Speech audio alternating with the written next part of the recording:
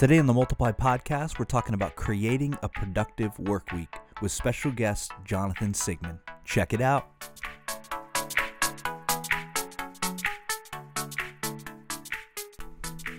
Hey everybody, welcome to the Multiply Podcast. My name is Jared. My name is David. So glad to be back. Yeah, man. Back Good in the to be studio. back. Feels right. Coming off a week of break. Our children were out of school last week. Yep. My week was a little more enjoyable than yours Yep. because I spent a lot of time looking down the toilet bowl while Yeah. I threw up. thanks for the final clarifying statement. Yeah. Well, yeah.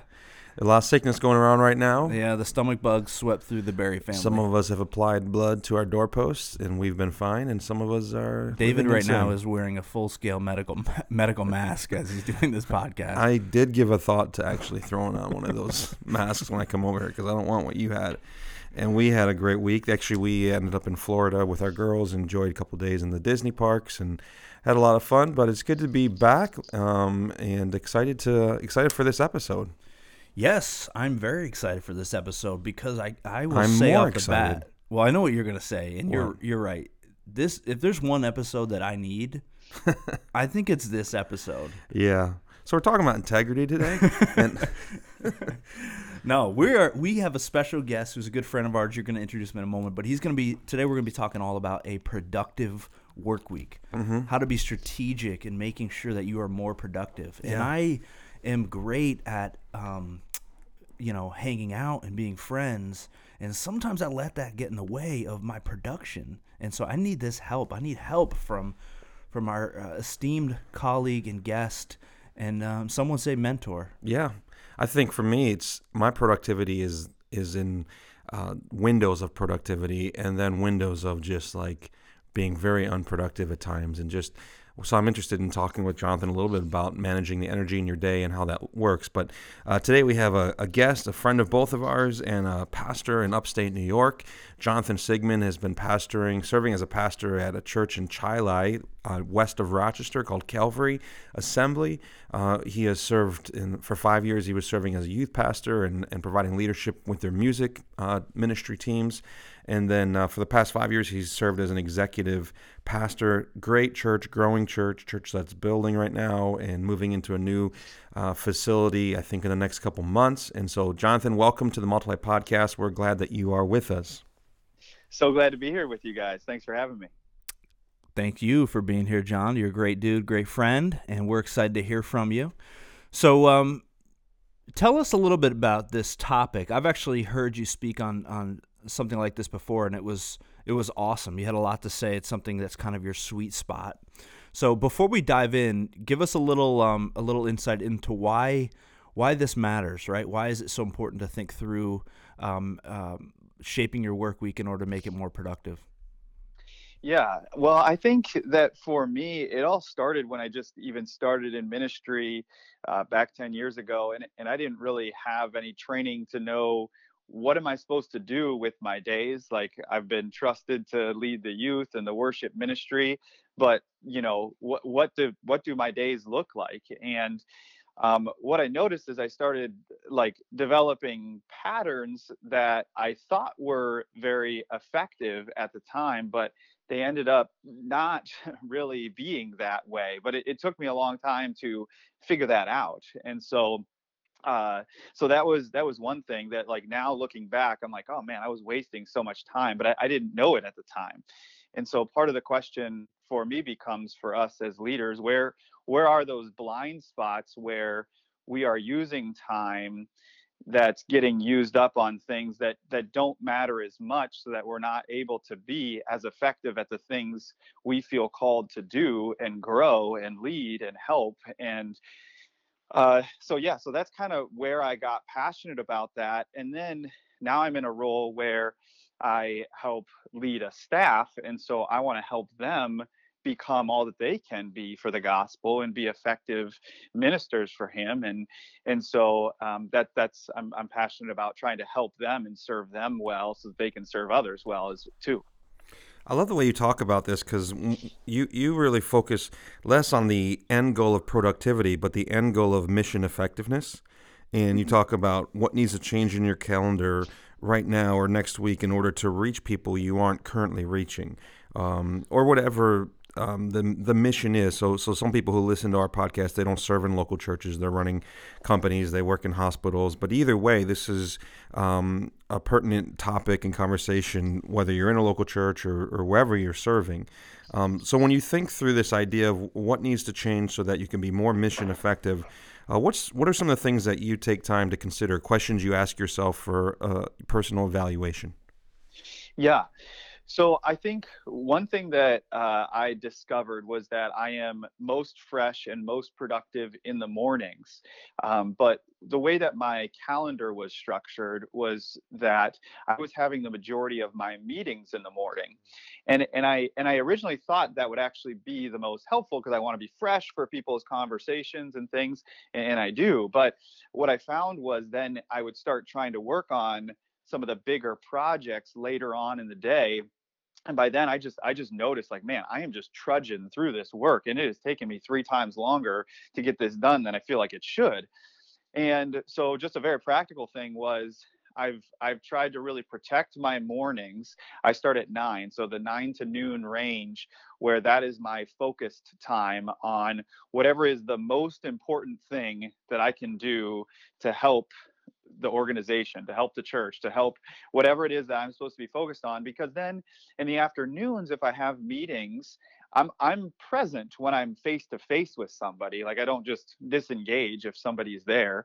And so for me, it really became about energy management for me, even more than just time management, because by the end of the day, I just was so much less productive that I felt like I tried to do that. Then the other thing that I try to do is stack my meetings, not just in the afternoons, but I try to do that on Wednesdays and Fridays. And that way, on the other days in the work week, so specifically Thursday, I try to say, like, it's no meetings Thursday. And I've even tried to implement that uh, throughout our church as best as we can. And we're not perfect at it, and we're not, religious about it, but we try to make it that, hey, this would be a full day where we could be focused on the things that are most important for our ministries. And I think it's been really helpful for myself and also helpful for my team. Well, let me thank you for violating your no podcast Monday rule to be. We really appreciate that. Oh no, podcast Mondays is only for podcasts. I just listen Yeah. to this podcast over and over Oh, on repeat because there's wise. just so much wisdom. Yeah, you might want to skip this episode because you already know all this stuff. I have a couple quick questions and then a thought based on what you said. So let me start with a thought and then I'll leave you with a couple questions. I love this thought. I love this idea. I think this is important. And there's 3 things that I tried. Once I know where my energy is, and actually it's very similar to what you described. I have a lot of energy when I first come into the office, and then I tend to lose energy after lunch, which is usually related to the few bowls of pasta that I ate for lunch. And then I kind of regain some energy towards the end of the workday. But there's 3 things I really try to save for my energy times, and because I'm a preacher, they all start with the letter C. And it's content creation. So writing sermons, anything that doesn't currently exist that I need to create outside of maybe graphics, content creation, creativity. So like thinking outside the box to solve solutions, that sort of stuff. And then conflict. If there's a hard conversation that needs to be had, I want to have it when I have energy. To protect them and myself. So those are some things that have helped me. But as far as my follow-up questions for you is, number 1, how did you learn what your peak performance time is? And number 2, what would you say to the person who doesn't actually have full control over their schedule? Because in our next episode, we'll talk about what it's like to serve in the second chair. So you don't have to dive too deep on that. But just you're let's say you're on a team and your peak productivity is 1 to 3 in the afternoon, but that's when your leader schedules all of your meetings and stuff. Like, any advice? So first off, how did you learn this? Secondly, what do you do if your schedule is being made by someone else?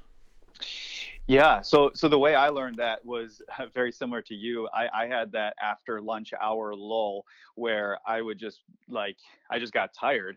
And what I found that is if I was meeting with somebody, I wouldn't fall asleep in the middle of the meeting. But if I was sitting at my computer, it was so hard to stay focused. And that wasn't the case for me early on in the morning. And the other thing that I learned, even with that, it's a nuance to it, but I used to always start my day by checking my email. And what I found was that that really started to dictate then the priorities of my day. And I would then never get to the most important things. So now, even part of what I try to do is literally put into my calendar, hey, I'm going to have some meetings at 1 and at 2, and but then I can do emails from that 3 to 5 p.m. slot. And I tell my team, if there's something that's really urgent or pressing, they can text me. But if not, send it to my email, and then I can get to it at the right time. So that way I'm able to focus on the bigger things. But as far as not being in control of your schedule, I'm not the top dog head honcho like Mr. Reverend David Hertwick.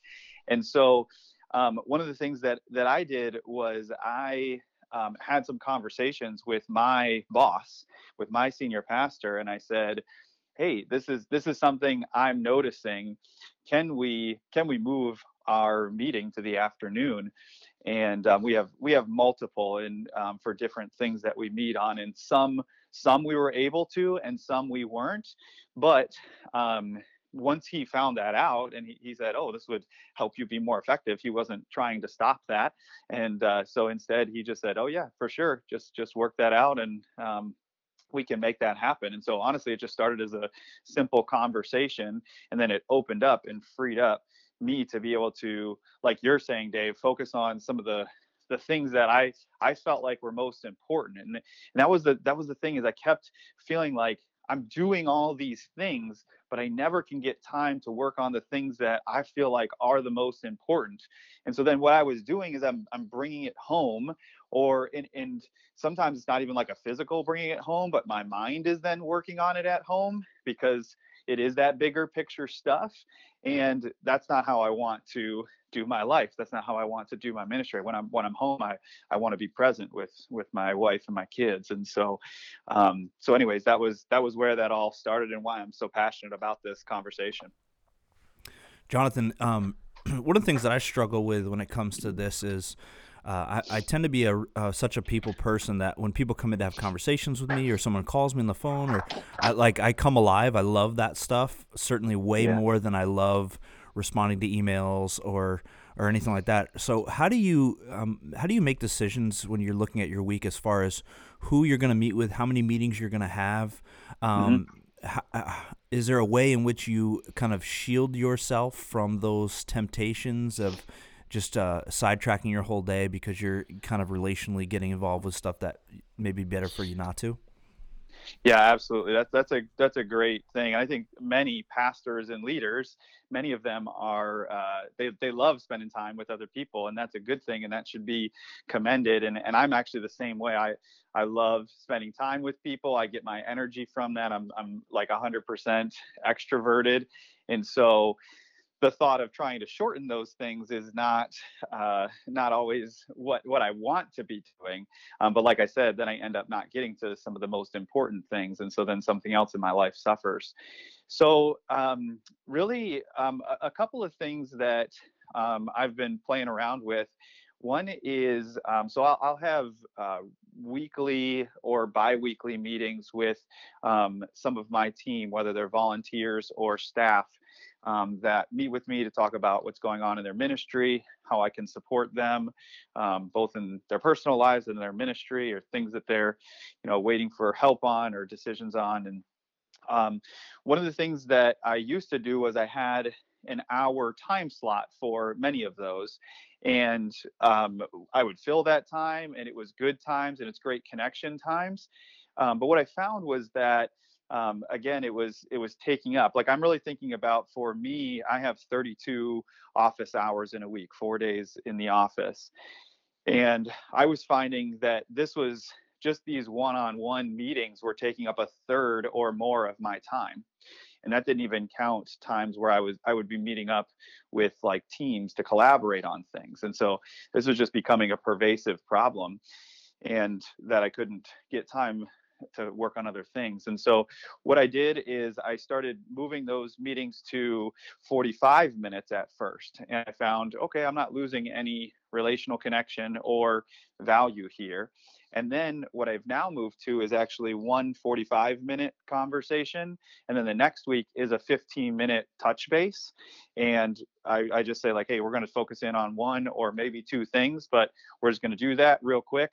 And I've got another appointment coming in right after. So like we got to stay on the calendar. And that's really been helpful for freeing myself up, that I'm still able to get that relational connection time, but also it's not eating up my whole calendar and my whole week with because I have like 15 different people who would report up to me. And so I don't want to just get all of my time sucked into that. Yeah. So quick follow up, and I'm curious to hear what you think about this. The thing that's become very popular, and I'm a fan of it, is collaborative workspaces. Yeah. And I'd love to hear your thoughts on that. I do think it kind of can scratch that itch of allowing for some natural relational time, but Yeah. also giving people the opportunity to get their work done. But of course, there is also a temptation for people like me to not get as much work done because there's such a temptation when other people are around. So give me your thoughts on that. Do you think it's valuable? Does it work? Does it not? What do you think? Yeah, I mean, I think everybody's wired differently, so you'd have to kind of play around with that and see for yourself. We're in a situation right now where we've got like let's see, it's probably like 10 different people in 4 offices. So and it's just that we don't have other spaces to meet in, and so de facto we are in each other's spaces and in that. And one of the things that I've found is that it is much harder to remain focused on that big picture stuff or the most important things if I have somebody there. Now, if I pop in my headphones and I can kind of get away from it, but that at that point is to me very similar. So I don't know. The research I'm seeing right now is actually that even some of the more progressive companies are moving back away from some of the collaborative space and into some more isolated offices and things of that nature. So I think it'll be interesting to see how that all fleshes out. But I think everybody is different. And for me, I really try to think, like, even at the lunch hour, like, hey, let me use that time as 30 minutes for me to try to just have fun and connect with my team, but let me dedicate it for just those 30 minutes so that it doesn't just balloon out. I'm blessed to work with like some of my best friends, and so it'd be really easy for the day to turn into a hang. And that's not appropriate use of time for that all the time. I wonder if it isn't also just another case study in the idea that culture eats strategy for breakfast. Like, you can set up your office however you want, but your culture ultimately is going to win out. So even if you have shared workspace, if your culture is isolation, that's how people are going to function in that space. And if you have a culture of focused work with clear expectations and deliverables, then even if you work in the same space, the culture will keep it from becoming overly detrimental or distracting. Absolutely. So I think there's things to be said for just the impact of the culture of the church organization, regardless of that setup. When I've heard you talk about this, some of the things that have been most helpful to me, Jonathan, is you've talked a little bit about the role of delegation, even in managing the productivity of your work week. What can only you do? What should only you be doing? You've talked about sort of the freedom of saying no to things. And then you've also talked about this idea of having other people be able to speak into your life in a way that helps you make tough decisions. I think you used the phrase "break the tie." So can you speak a little bit to those ideas? Yeah. So the break the tie thing is basically if you can't decide what you should be taking off your calendar because you're like, well, should I be doing this or shouldn't I be? Like, is this something I should be, or should I be giving this to somebody else, or is this something like we shouldn't be investing in? One of the things I will do is actually go to a friend who knows me, knows my senior pastor, knows our church really well, goes to our church, and I respect him, and he respects me, and I might even just run it by him to see what he thinks, to get that outside perspective. He breaks the tie to say, hey, is this something I should be spending and investing my time on? Because like I said, I know I have blind spots, but they're blind spots, so I don't know what they are. And so getting help from outside perspectives, I've found to be super helpful.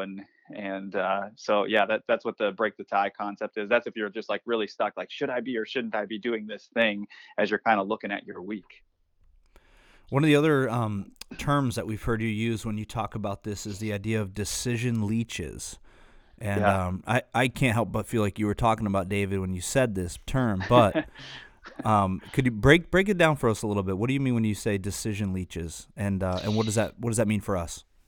Yeah, so decision leeches are maybe you ask somebody to go run with a task and they start running with it, but every time they want to move it forward, they come back to you. And I think that oftentimes as the leader, we think of the problem in decision leeches as the other person, but I think a lot of times it's us, that we haven't clarified how much authority they have within the parameters we're giving them, and what you are expecting for them to come back to you for decisions on. And so either they take it too far and you're frustrated that you weren't kept in the loop, or it feels like it's a decision leech, like they just keep coming back to you on everything. And so it's like, man, this took me way longer to actually do than if I would have just done it myself. And so I think what I've found to help is, number one, to clarify that on the front end as best you can, is like maybe you're saying, this is what I want accomplished. How you accomplish that, you have latitude on how to do that. Like that's helpful information for the person you're trying to empower. But the other thing is that if they come back to you and they're asking for a decision, you might even just want to ask them for their recommendation and say, what would you do in this scenario? And then in that sense, you're raising up and training up somebody else. Because what I've found is that I don't know, probably 8 times out of 10 or so, 80%, like they make a decision that is either equal to, or sometimes even better, or it's on the same playing field as it. Like I know it will work, even if it was a different decision than I would make. I think that will work. So yeah, go ahead and do that. And oftentimes I think way more than 20% of the time, I think I would have done that differently. But now I'm training up and raising up and allowing somebody else to have ownership of something.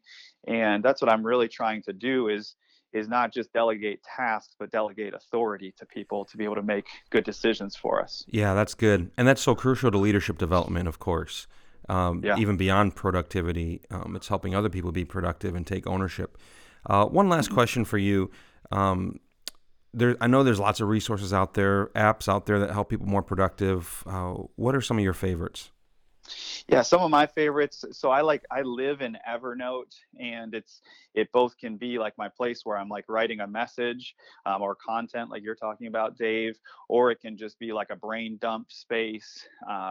So that's where I like write my long form notes, is Evernote. Our team works together using Trello, and so you can like designate cards for responsibilities. That's really helpful. And then for productivity, as far as the tasks I want to get done, I really like both Things 3, they're up to now. And TikTok? At TikTok, yep, that's where I do most, and To Do, which the number 2, and then Do, both of those I really appreciate those for it. And Now you use 2 different productivity apps. That doesn't seem very productive to me. Oh, dude, way to call me out. We need a tiebreaker. Tiebreaker. I need a call. Can I phone a friend and see? I've bounced back and forth between the two. Things integrates really well with the calendar, but To Do is a little bit more simple. So I've gone back and forth, which is super unproductive of me. Well, I'm just glad to be here to help you. So you're a great mentor. That's awesome. Hey, Jonathan, this has been great, man. This is really helpful. I know. Even for me, I've snatched a few takeaways that I'm gonna try to implement, and probably by the next podcast, I'll be way more productive. Thank God. Keep your eyes peeled for that. But before we go, I know you're an avid listener to the podcast, so you know the little portion we do called David's Eats. And Absolutely. our heart is not just to create better leaders, but also better eaters. And so we want to ask you, instead of asking David today, because no one really cares, we really want to know, what's the best thing you've eaten in the past, I don't know, couple of months, couple of weeks? We'll give you a little extra time, more than just the past week. What's the best thing you've eaten recently? Well, let me just say first, the worst thing I've eaten was today. I ate that like cheap Chinese mall food. I had to go to the mall to get my phone fixed, and my 4-year-old daughter was like, "What is this place?" Like, she doesn't even know what a mall is. So I had some terrible Chinese food. So that was rough. But the best food I have eaten is, my wife makes this killer deep dish pizza, throws on all sorts of meats on top of it with sausage and pepperoni. It's that thick crust. And man, she goes down nice and easy. So that is definitely the best. My wife is a phenomenal cook. I've been gaining weight every year since we've been married, and proud of it. So You don't prefer deep dish to New York style, do you? I prefer my wife's deep dish to New York style. Wow. Well, that's such a great answer, Jonathan, because Yeah. Sarah is one of our top listeners. She is. Yeah. She literally doesn't know you have a podcast, Dave. And I tried to tell her, but she said, "Why would I listen to that?" So I don't know. Wow. No offense. None taken. Yeah, how can we be offended by that? Yeah. All right. Well, thanks for sharing a food item that none of us will ever get to enjoy. Absolutely. That's super helpful. Thanks, Jonathan, so much. We appreciate you being on and talking about making the best productive work week possible. We're going to have you back on for our next episode as we talk about second chair leadership. And so if you've enjoyed this one, please come back. Check us out next time. This is the Multiply Podcast. We'll see you guys later.